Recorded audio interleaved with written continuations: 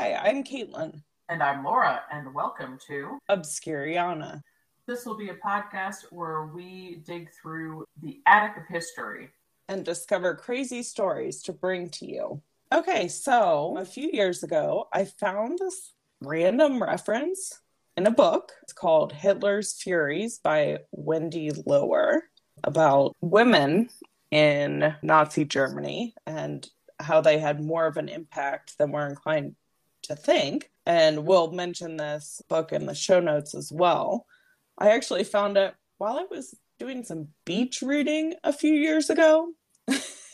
And so it's a bit heavy for beach reading. I know. I feel very like Hermione-esque. Just a bit of light reading. Well, I mean, we were on vacation with my husband's parents, and I found myself reading a book on the history of food in America. See? This is why we're friends, right? Exactly. You've always been fascinated by World War II in particular. I know, and it's probably unhealthy. I go through World War II documentary phases, and my husband knows that. He just prepares something peppy to watch afterwards. Right. Yeah. No, this is, and that's the thing is we're probably over the course of all of this going to talk about a lot of things that are foreign in nature. I mean, there's a lot that goes unsaid about U.S. history as well. Yeah. Since that's where we're based, but also, I mean, we do want to cover a lot of different world events because having grown up in the U.S. school system, there's a lot that we just don't cover. We just get like mostly Western Europe and then U.S. history. Even in college. We get Western Europe and North America, and that's about it. That's fair. That's like 85% of the history that we get in schools here, and it's unfortunate. Just as a whole, you know, we want to dig into those things and explore these things, and we'll learn along with you. I mean, I didn't know anything about this before tonight, outside of the fact that it existed. Yeah, so, I didn't know about it except a random mention that it stuck in my head for years. Yeah, so you know, we do want to explore that you know, untold history. That's the point, and kind of get past that whitewashing and see what's underneath it. Yes, so we will be digging up lots of topics, and towards the end of the show, we will give you some links if you want to contact us and give us suggestions, because like Laura said, we always want to learn. And it's very difficult, I don't know if you know this, it's very difficult to learn about things that you don't know. Exactly. So how do you search knowledge I don't have? Google doesn't have a filter for that. No, I'm kind of concerned what I would get. If anybody's brave enough to Google it, let us know what you find. So, combining my love for history and this mention in this book, we come to, now I'm going to butcher this in German because I am not a native or at all a German speaker. So after I attempt at saying what this organization is called, I will refer to it by the English name to save all of your ears. In German, it's called Stille Hilfe, which is silent aid or silent help for prisoners of war in Internees Association. This group was established right after World War II to help escaping Nazis and Nazi veterans with their escape and legal representation and support for their families. It isn't shocking that something like this was formed. There are a lot of veterans organizations after any war. Sure. And a lot of those people had a surprising amount of money, so you're going to hire who you can. So this would be like the people who represented them during the Nuremberg trials. Okay. Yes, and we're going to touch on that because they really did end up becoming a force of their own, but something that we don't talk about when we learn about World War II history. Just to talk a bit about the founding and the early years, it's officially registered under the name Silent Aid on November 15th, 1951, following their first meeting in October of that year. However, many founding members had been active since the end of the war, particularly with helping Nazis get out of Germany to South America and Syria. And we have heard, of course, about the escapes of war criminals through rat lines or with Odessa, and also the U.S.'s role and potentially the Vatican and the Catholic Church's role in these escapes. Right. And I have a few Post-war Nazis. Post-war Nazis, perfect, that we know Silent Aid was involved in. Klaus Barbie, the Butcher of Lyon, Martin Sommer, who was the hangman from Buchenwald, Artur Axmann, who was the head of the infamous Hitler Youth, and also Joseph Mengele, and then many, many other names that are not as well known. And Mengele all was of one these... the doctors, yes? No. Yes. Okay. Yeah. Trying to think where I was remembering that name from. So Joseph Mengele was the doctor at Auschwitz. There are many survivors of the Holocaust who have vivid memories of him deciding their family's fates. And to go a step further, I mean, the US was pretty involved in pulling lots of top-ranking scientists for their own programs, like Wernher von Braun, who became the director of NASA and could probably be his own podcast. Yeah, that's an entirely different topic. Yes. So behind the scenes, Silent Aid was working on assisting these rat lines, although they weren't formally organized into a group until 51. All right. So let's talk a bit about the founding members once they became official. Buckle up because it's a little surprising. Oh boy.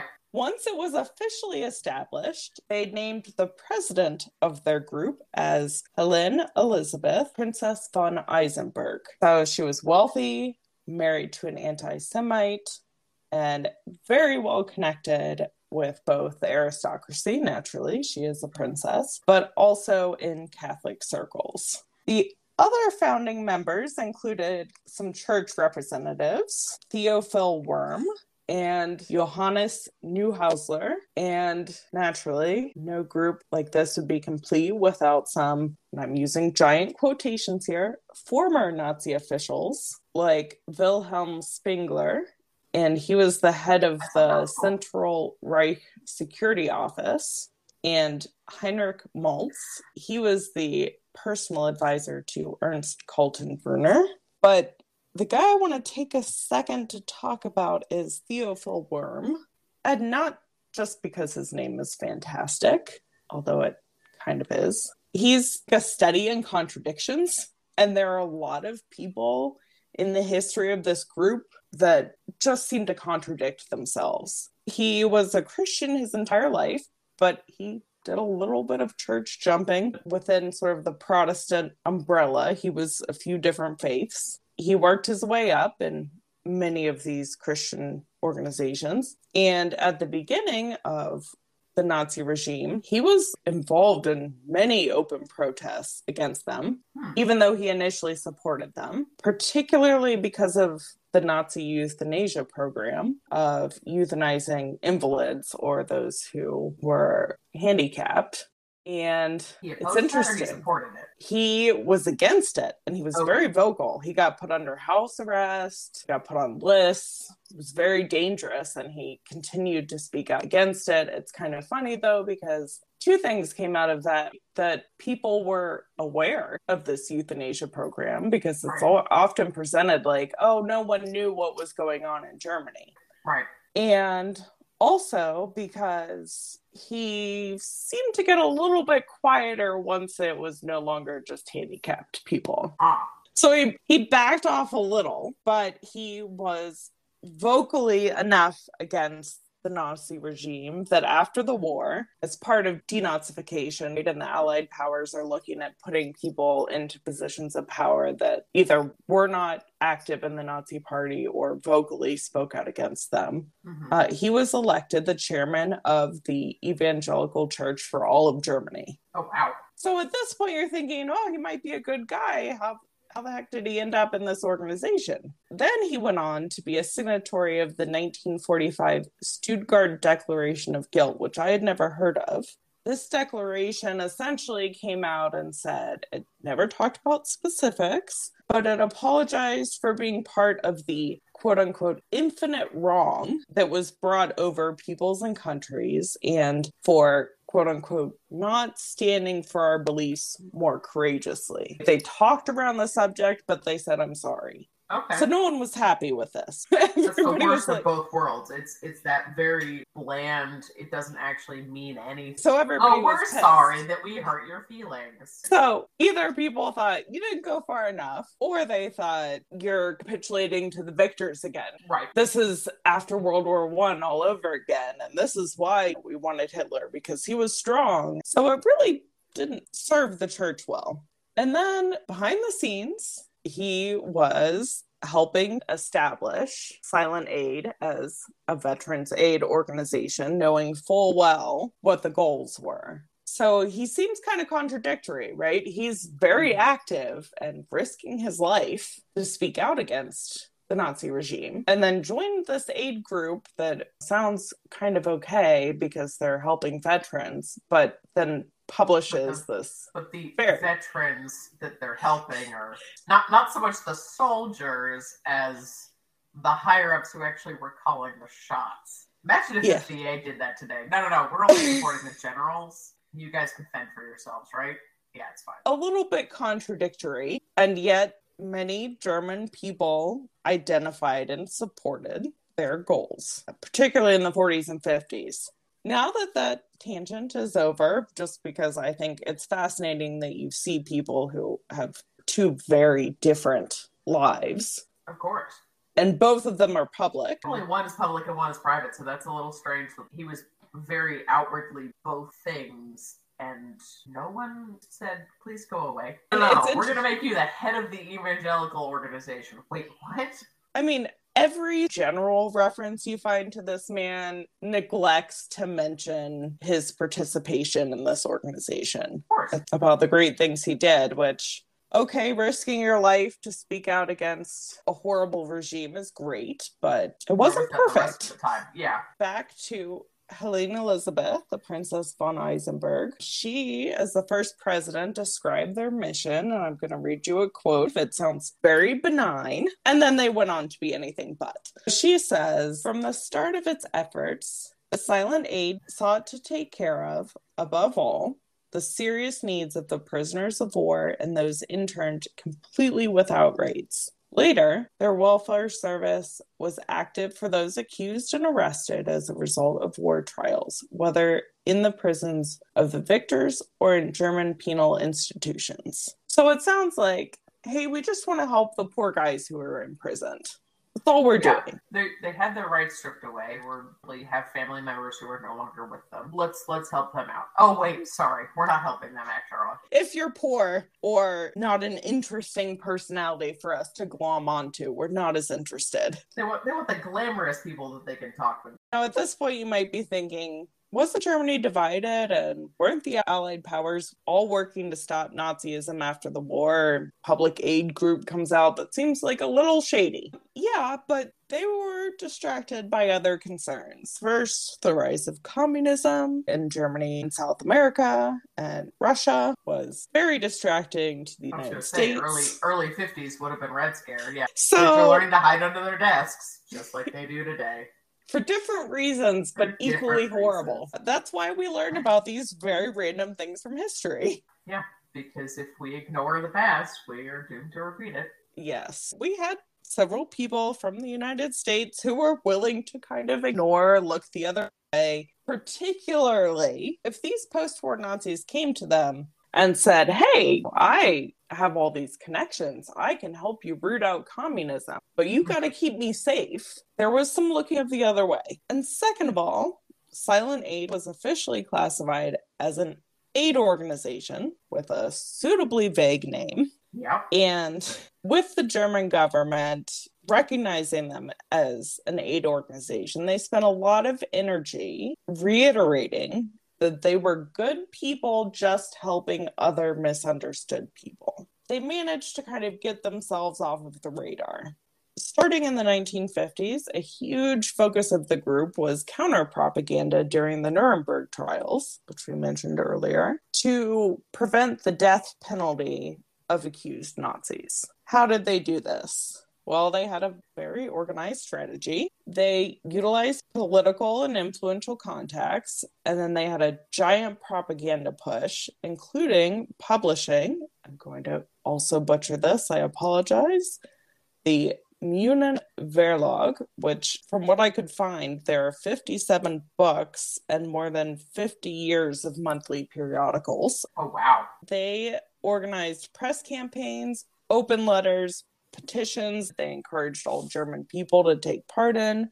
They also represented accused Nazis from a very specific angle. They were poor, innocent victims whose only mistake was their blind faith in Hitler, or their only mistake was being a good soldier and carrying out orders. I've definitely heard that on multiple occasions. Well, as I was reading this, I was fascinated because that propaganda campaign clearly worked. It not only has lasted until you and I were in school, which we're not going to talk about how long ago that was. But I still hear it today. It seems to have been something that other governments heard. This kind of mentality of, well, they were just taking commands and they had irreproachable morals, and now they were these victims of the victor's justice, right? And we've seen that in later wars too. You don't necessarily want to blame the guy on the ground who was just following orders, but at the same time, there were people who did stand up to it, even though those were their orders. So they created a mentality in a way that we've seen survive. And then on top of that, they painted themselves as a benevolent charity, just doing the right thing for their fellow countrymen. Helene Elisabeth focused a lot of her energy on those condemned to death in Landsberg prison, and she either became or named herself, I couldn't find confirmation either way, the mother of the Landsbergers. People viewed her in this motherly way. She painted herself as the caregiver for these poor people who were imprisoned awaiting trial. That worked well for her. She's the president of an aid organization and a mother figure to these prisoners. You're not going to think the aid organization's doing anything all that bad. Sure. Yet they were publishing all these periodicals and paying legal bills to get some of the biggest criminals out of prison, and then behind the scenes they were working with the rat lines, financing Nazis and their families. There's evidence that they paid for the families' Christmases of these prisoners. Oh, wow. Yeah. So while president, she tirelessly petitioned, pleaded the accused cases, and she really turned to Catholic circles around this time. She even went as far as pleading with Pope Pius the 12th. She wrote a letter dated November 4th, 1950. It said, "I know everyone who is involved. Nobody can speak of guilt and crime anymore who has looked into their souls. Holy Father, you ask, completely in confidence, mother of the Landsbergers." 6 days later, he promised that everything will be done from Rome to save the lives of the Landsbergers. So there is confirmed evidence that either their propaganda campaign reached Italy and worked, or that the Catholic Church was more involved than they would like to talk about. During this time period of Nuremberg and the Landsberg prisons, they provided legal assistance through a lawyer called Rudolf Aschenauer, and they funded, like I mentioned, vacations. They funded dismissals of cases, Christmas benefits, and they ran drives for sweaters and other necessary items. However, they, as we probably guessed, they weren't solely philanthropic. They also used a lot of their funding to pursue ideological and revisionist objectives, which we can argue, they were just good men is a bit revisionist. Right, absolutely. Some of it was outward. And, were they successful? Yes, to a point. After these trials, the Catholic Church separated themselves. And at the end of the 1950s, Princess von Eisenberg stepped down as president, but she didn't stop working in the group, of course. And she was active until her passing in the 1970s. You might think, okay, they got through all the major trials. They're probably done. that wasn't the case. They just had to regroup. That's kind of standard operating procedure for some of these types of groups is once you get through the thing you need to do, you reframe it a little bit, change it around, change the name, switch up who's in charge, and then you can just keep doing the thing you're doing. Well, and we know there may have been a philanthropic aspect to this, but the fact that they're publishing these periodicals and working in the red line says to me that's not their ultimate goal. Right. So what they did starting in the 60s was they really went underground. They continued to do propaganda campaigns, continued to use funds for making sure that post-war Nazis are provided for. They also got a new figurehead named Gudrun Berwitz, and this starts a new period for Silent Aid. Gudrun Berwitz, I'm going to start by saying her maiden name was Himmler. Oh, wow. All right. Any Yeah, relation? This is where the twist comes in. She was the daughter of Heinrich Himmler. Yeah. Not even like my aunt's third cousin on the other side. No. His daughter. This is the plot twist you've all been waiting for, right? Right. So, for any listeners that might not know, we'll just do a little super brief history of Gudrun Himmler. She was the daughter of Heinrich and Marga Himmler, born in 1929. She was considered Nazi royalty because of her father. Her father was second in command to Adolf Hitler, and Himmler was the man cited as the architect for the Holocaust. He loved his daughter. Nice there are so many stories about his attitude, even his day-to-day life, that just would absolutely blow your mind. Yeah, but I guess maybe his one redeeming quality is he perhaps loved his daughter because of her very Aryan looks, and he loved to show them off. He called her Puppy. They took a lot of day trips together, including to Dachau, where she insisted she saw nothing wrong happening. After the war and her very beloved father's suicide via a cyanide capsule that he had hidden, she was imprisoned for 4 years with her mother in various detention centers around Europe. All this seemed to do was kind of cement her virulently anti-Semitic views. You can't imagine why. I know, really. I don't think these detention centers particularly catered to the lifestyle she was used to living, but I also assume that considering she was Nazi royalty, she probably had it better than a lot of people. But yeah, 4 seasons, they are not. After being released from prison with her mother, they both lived in comparable poverty, which is not hard to compare. They were Nazi royalty. Sure. Mm-hmm. Doesn't take much to step down, but she did have to get a job, so she taught herself bookbinding and dressmaking. And then... Well, that's... I guess we're well into electric sewing machines. Never mind. Because I do a lot of historical dressmaking, or at least the knowledge thereof. And several hundred years of that being very, very difficult to get all of those layers and everything. But yeah, no, we're talking the 50s and 60s. That's pretty straightforward. She wasn't in too much pain, I think. Her fingers were not bleeding from this dressmaking. However, she didn't seem to love it because she then went and worked as a secretary. Here is the little minor plot twist. She worked as a secretary for the German intelligence service, which was supported and overseen by the U.S. government at this time. And she worked there from 1961 to 1963. To be fair, it was under an assumed name, and they did let her go when they found out who she was. Oh, good for them. However, a few things seem odd. After her death, a former spy came out and admitted that she had worked there and they did know her identity the whole time. It's just that it became public. And when it becomes public knowledge, you have to actually do something about it. Yes. So the other thing that seems a little odd, we will come back to later, and I'll remind you when we get there. Okay. In late 1960, she met and married the writer and later an official in a right-wing political group. Shocking, I know. Wolf Dieter Berwitz, with whom she shared similar views and eventually 2 children. So When she became the figurehead, Silent Aid lost one titled princess and gained a self-styled Nazi princess who was very proud of her father's legacy and fought hard to have him acknowledged as a good man by the world at large. She was active in Silent Aid on the side, but publicly she worked to restore what she felt was her father's good name.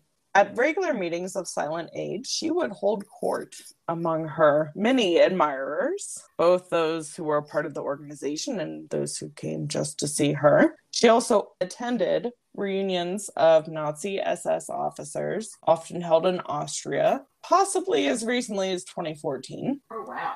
Going back in time slightly, during the 1970s, their main public activity was in supporting and disseminating propaganda with the Auschwitz Lie, or Die Auschwitz-Lüge group, that was headed by Thies Christofferson and Undo Valendi. Undo was a founding member of the neo-Nazi group, the NPD, that eventually became huge in Germany. And the goal of this Auschwitz Lie group was pretty self-explanatory, portraying the facts about Auschwitz as fabrications and insisting the prisoners were treated well and the crematoriums did not exist. Yeah, we have enough people who were literally in the building. Gonna go with no. But, you see this and absolutely. I mean, you see all of the Holocaust deniers, not just at Auschwitz, but anywhere. Yes. And that's completely bizarre to me. It's crazy to me too, but it does seem to fit their narrative, even though there's plenty of evidence to the contrary. That's fair. And of course, Gudrun loved this because she was working to clear her father's name. So this was the perfect thing for them to align with. So Gudrun and Silent Aid were fully on board with financially backing and publishing propaganda for this organization. She really encouraged the group to embrace the silent in their title. And really work behind the scenes instead of being public about it.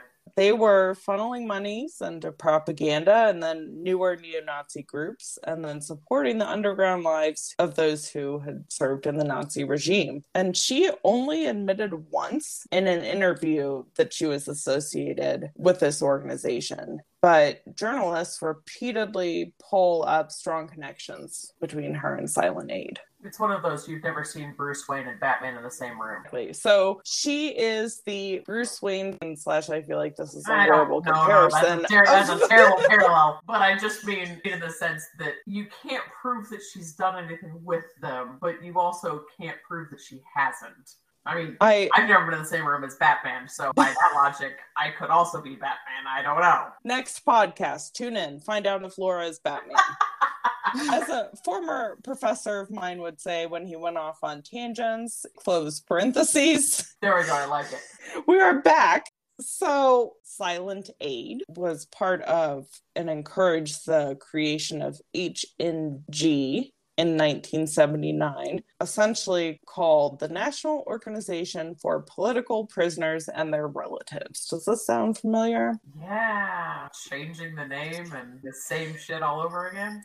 I know. So to this group called HNG that was suspiciously modeled on Silent Aid, and they naturally wanted to expand their membership and influence. They weren't silent. They did want to promote anti-Semitic views. They also helped to fund and ensure relatively comfortable stays for neo-Nazi prisoners in Germany. Following a 2011 investigation and conducted a series of raids, Germany finally banned them, and yet Silent Aid lived on. Silent Aid continued to function in Germany, as we may have forgotten, but they were an officially recognized aid agency. That's terrifying. Until 1999.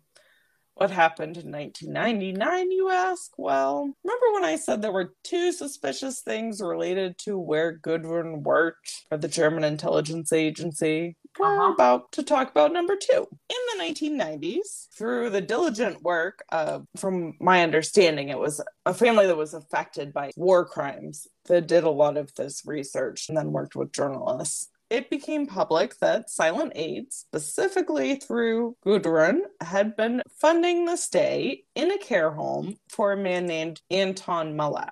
He was a wanted war criminal, and she had been funding his life in this care home since the 1980s. Ironically, because you're thinking, where is this connection?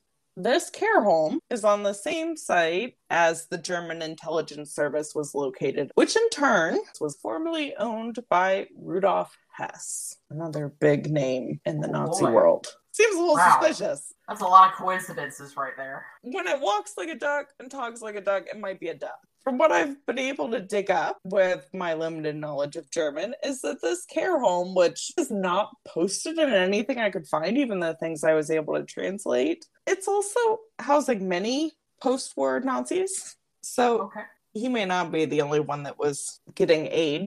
Once it became public that she was funding his very comfortable stay in a very nice care home, people started to realize that Silent Aid was recognized as an aid organization, and they were getting ready to bring this elderly man to trial for his crimes. I was just going to ask if this had come out because he had passed, or if he was like, okay, so they found him. Yes. Okay. Oh, you know what? I think I remember hearing about that. Yeah. It was a big deal, like in the 90s, because it had been kind of the lull with being able to find Nazis, and then all of a sudden they found this guy in Germany. Living in a care home very comfortably. Yeah, so, I think I remember hearing about the trial. Okay, all right. This is connecting, folks. It's all coming together, and it's kind of horrifying. So now that people realize how he was living in this care home, people got angry. And then once they realized that the German government officially recognized him as an aid organization, they kind of went, oh, wait, we did not do this. There were some uncomfortable conversations, and it was officially revoked. Well, and however, it kind of was out of sight, out of mind for 20 years. Exactly. It got lost in the attic of German history. Yeah, exactly. I mean, had they been learning about this in school, might not have survived that long. But, Silent Aid and Gudrun Borowitz were not deterred. They just continued to finance him through his trial, conviction, and until his death in 2002. And I even found some obscure note without citation, but it kind of seems to fit that she, brings flowers to his grave. So, or during her life. Spoiler alert, she has now passed. She brought flowers to his grave. I was going to say, she'd be almost 100 now. Yes. So, let's talk about post-1999, when people were appalled. The year of being appalled. The Israeli director of the Simon Wiesenthal Center was interviewed about, what they thought about Silent Aid. And they said, we think it's symbolically important, but what their impact is, they were already set up to be underground. Sure. But their focus was on the immediate threat, which is, these new neo-Nazi groups and younger neo-Nazis. However, we know they don't go away because they proved it after the Nuremberg trials. So they just faded into the background, let the Fuhrer die. Führer, that's probably not the right word. Or maybe it's perfect. But they let the uproar die and continued to funnel inheritances and donations. Because, of course, when prominent post-war Nazis passed away, a lot of them left their inheritances to this group. And that's not telling or anything. No. And of course they have donations, which is also awkward. But in the be a little bit more private about that. I feel like if an estate leaves their entire everything to an aid organization, that usually becomes kind of public knowledge. Yes. Somewhere. That sends up some flags for somebody. I'm assuming they have a really well set up network of shell companies. However, they do have an address. You can write to them. They just apparently don't respond. Oh no. Yeah. Wow, that's fair. We will not be publishing that in the show notes. No. We can't stop you from writing to them, but please, we didn't send you. We are not encouraging you to find it and contact them. I personally would not like to contact them because I really don't know what they have to say. I feel like they've said things even silently the past, 50, 60 years. Just fine. So now that they are not an official aid organization, it's hard to find records of how much money they have. But in the mid-2000s, from data that people far more intrepid than I were able to gather, it was estimated that they get around 60 to 80,000 a year in just donations, not inheritances. Wow. And that's funneled through. There are other neo-Nazi organizations. And also, not surprising, considering they've had two prominent females of the organization, they're very involved in female neo-Nazi groups. But, you kind of think, well, how much influence can they still have as we see the last of the Nazis who are still sympathetic to the cause die off, right? We can be certain they knew of Silent Aid and perhaps attended meetings and perhaps idealized Gudrun. Sure. But or donated money themselves or any number of things. Exactly. And as far as I know, I think they have one pamphlet that comes out a year now. They're not, pushing out 57 books. They seem to have kind of moved into obscurity. However, neo-Nazis who have left have repeatedly cited, and there's one prominent former neo-Nazi who was involved in one of the groups that Silent Aid funded and worked with, says that they are more insidious even today than we know. They have many high-ranking officials in the German government or that strongly support them. But of course, we don't have actual proof we can provide. Of course. So that's one word against another word, but it seems to fit with their history. They were forward-thinking, unfortunately, and they had a heavy focus on securing inheritances, particularly under Gudrun. So lots of people are likely looking to them as beneficiaries as they begin to pass away. And, they may not be active in the immediate publishing of propaganda or paying for neo-Nazis' needs after the last of the Nazis die off, but they certainly have some income flow that they are pushing towards newer neo-Nazi groups. Sure. So I don't think their influence is done.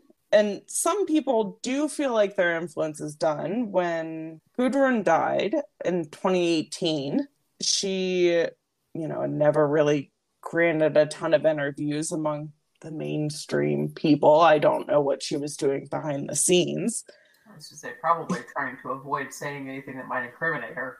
Yes, but she did continue to defend her father's actions publicly, but they, a lot of people felt that was kind of the end of it. But it definitely continues to survive. They have less members and less aging veterans to support.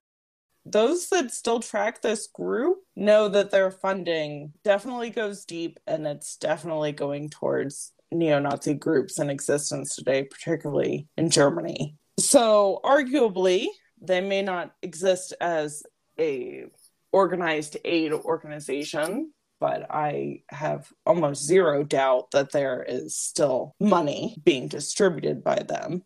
Absolutely. And I don't think we've kind of seen the last of their influence, because we know they know how to influence insidiously. Yeah, and what might we learn in 20 years? Exactly, because I think some of this was learned in hindsight, right? Think about how long it took to find that guy in the nursing home. Yeah, absolutely. They're obviously, unfortunately, smart about how they do this. So this takes us to the last part, which is why would we even talk about them? And I think there's probably a few takeaways. One we already touched on, which is there's so many parts of history that are fascinating that are never talked about, and yet they've influenced a lot of things. In this case, right, how we viewed war criminals. Yeah, absolutely. And like I said, that's still something that kind of gets passed around today, not just for World War II, but for every engagement that happens. Yeah. And we live in the US and we always paint ourselves as the good guys and the right fighters. And how could that turn around? There are wars we have lost. I'm not going to, go into that because it's a whole nother podcast, but there are wars that we have lost. Sure. And, how do you view what is victor's justice? That weren't necessarily the right thing to get into and doing maybe the right thing for the wrong reasons. Yeah. Or think about the wrong thing for the right reasons. I mean, there's all sorts of different things that we both hear about and don't hear about for a variety of reasons. Well, and think about Guantanamo Bay. Exactly. And so when it's an entire institution behaving like that, where's that line between you are just following orders? I mean, I have to say whoever came up with that defense is genius. I just can't say I necessarily agree with it. Yeah. So the other thing I think we can probably take from it is that an organization with a benign sounding name like Silent Aid and officially doing things, to do something noble like support veterans, regardless of if we agree that these veterans were evil or good, they might have other motives in mind. And we can't just take organizations that are influencing our government and our lives at face value. Absolutely. I mean, you do have to do some digging to figure out where those loyalties are and what their real motivation is, because that is almost never public. Yeah, because I think the average German, right? It's not like you could get on Google in 1950. Of course. And see where their money's going. The average German is just going to see what they publish publicly. And these books, as far as I can find, were never public. So it's just the propaganda that they intend to put out to people. And it's things that get passed between friends and small conversations, and then it grows and grows. Yeah. It doesn't have to be plastered on a billboard for it to be, or the side of a building for it to be propaganda. Exactly. So I think there's definitely a takeaway from that. We can't always just be complacent in things that might look great on the outside. Not to say you should be suspicious of everything. No, because that's exhausting. Yeah. Being vigilant constantly. I feel like I did that the first 6 months of the pandemic, and it was just me too. Exhausting. Can't do that. Yeah, no. Learned the hard way. That's not the way to go. I think a lot of people did as well. Yes. So it's a matter of choose your battles, but also be knowledgeable and be watching for those red flags. Yeah. And it's never bad to ask questions. If something seems off, this is a general life thing, I think. If something seems off, ask the question. Because, people from the church, I think, naturally, regardless of your religion or even if you're atheist, I think your belief system, someone who is viewed as a leader in your belief system, you're much more inclined to trust that they're involved in the right things, particularly when they're saying what Hitler was doing was bad and we shouldn't have killed innocent people. Right.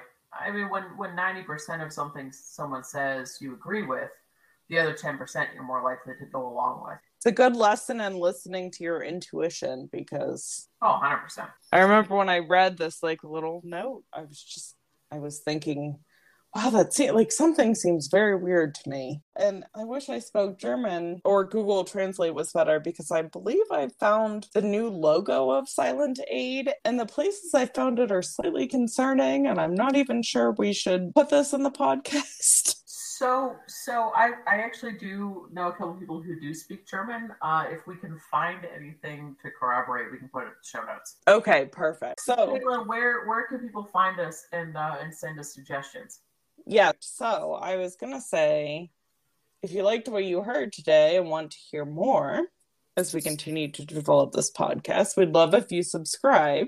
We're on all of your favorite podcast services if you search Obscuriana. But most importantly, like Laura said, if you want to reach out, give us ideas, feedback, just want to send us something happy, since we've just spent a while talking about something sad, please write us at obscuriana@gmail.com, or you can find us on social media. We are on Instagram, TikTok, Twitter, all under Obscuriana, and Facebook at Obscuriana Podcast. On these, we'll also have fun posts coming up and our show notes linked, also in the notes below. As we wrap up, we hope this week has lots of lighthearted and fun things in store for you. Hopefully, we will be able to bring you something more lighthearted next time. I don't know, Laura, if you've thought about what you want to cover next time. Do we have one that's happy? We can even do less depressing. Mind. That's valid.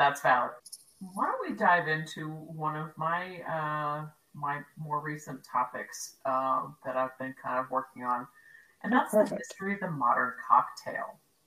Yes, I would love that. Unless you're in recovery, and then we fully support a mocktail. You know what? Those are just as important. They are. They'll have flavor, and you still should enjoy life.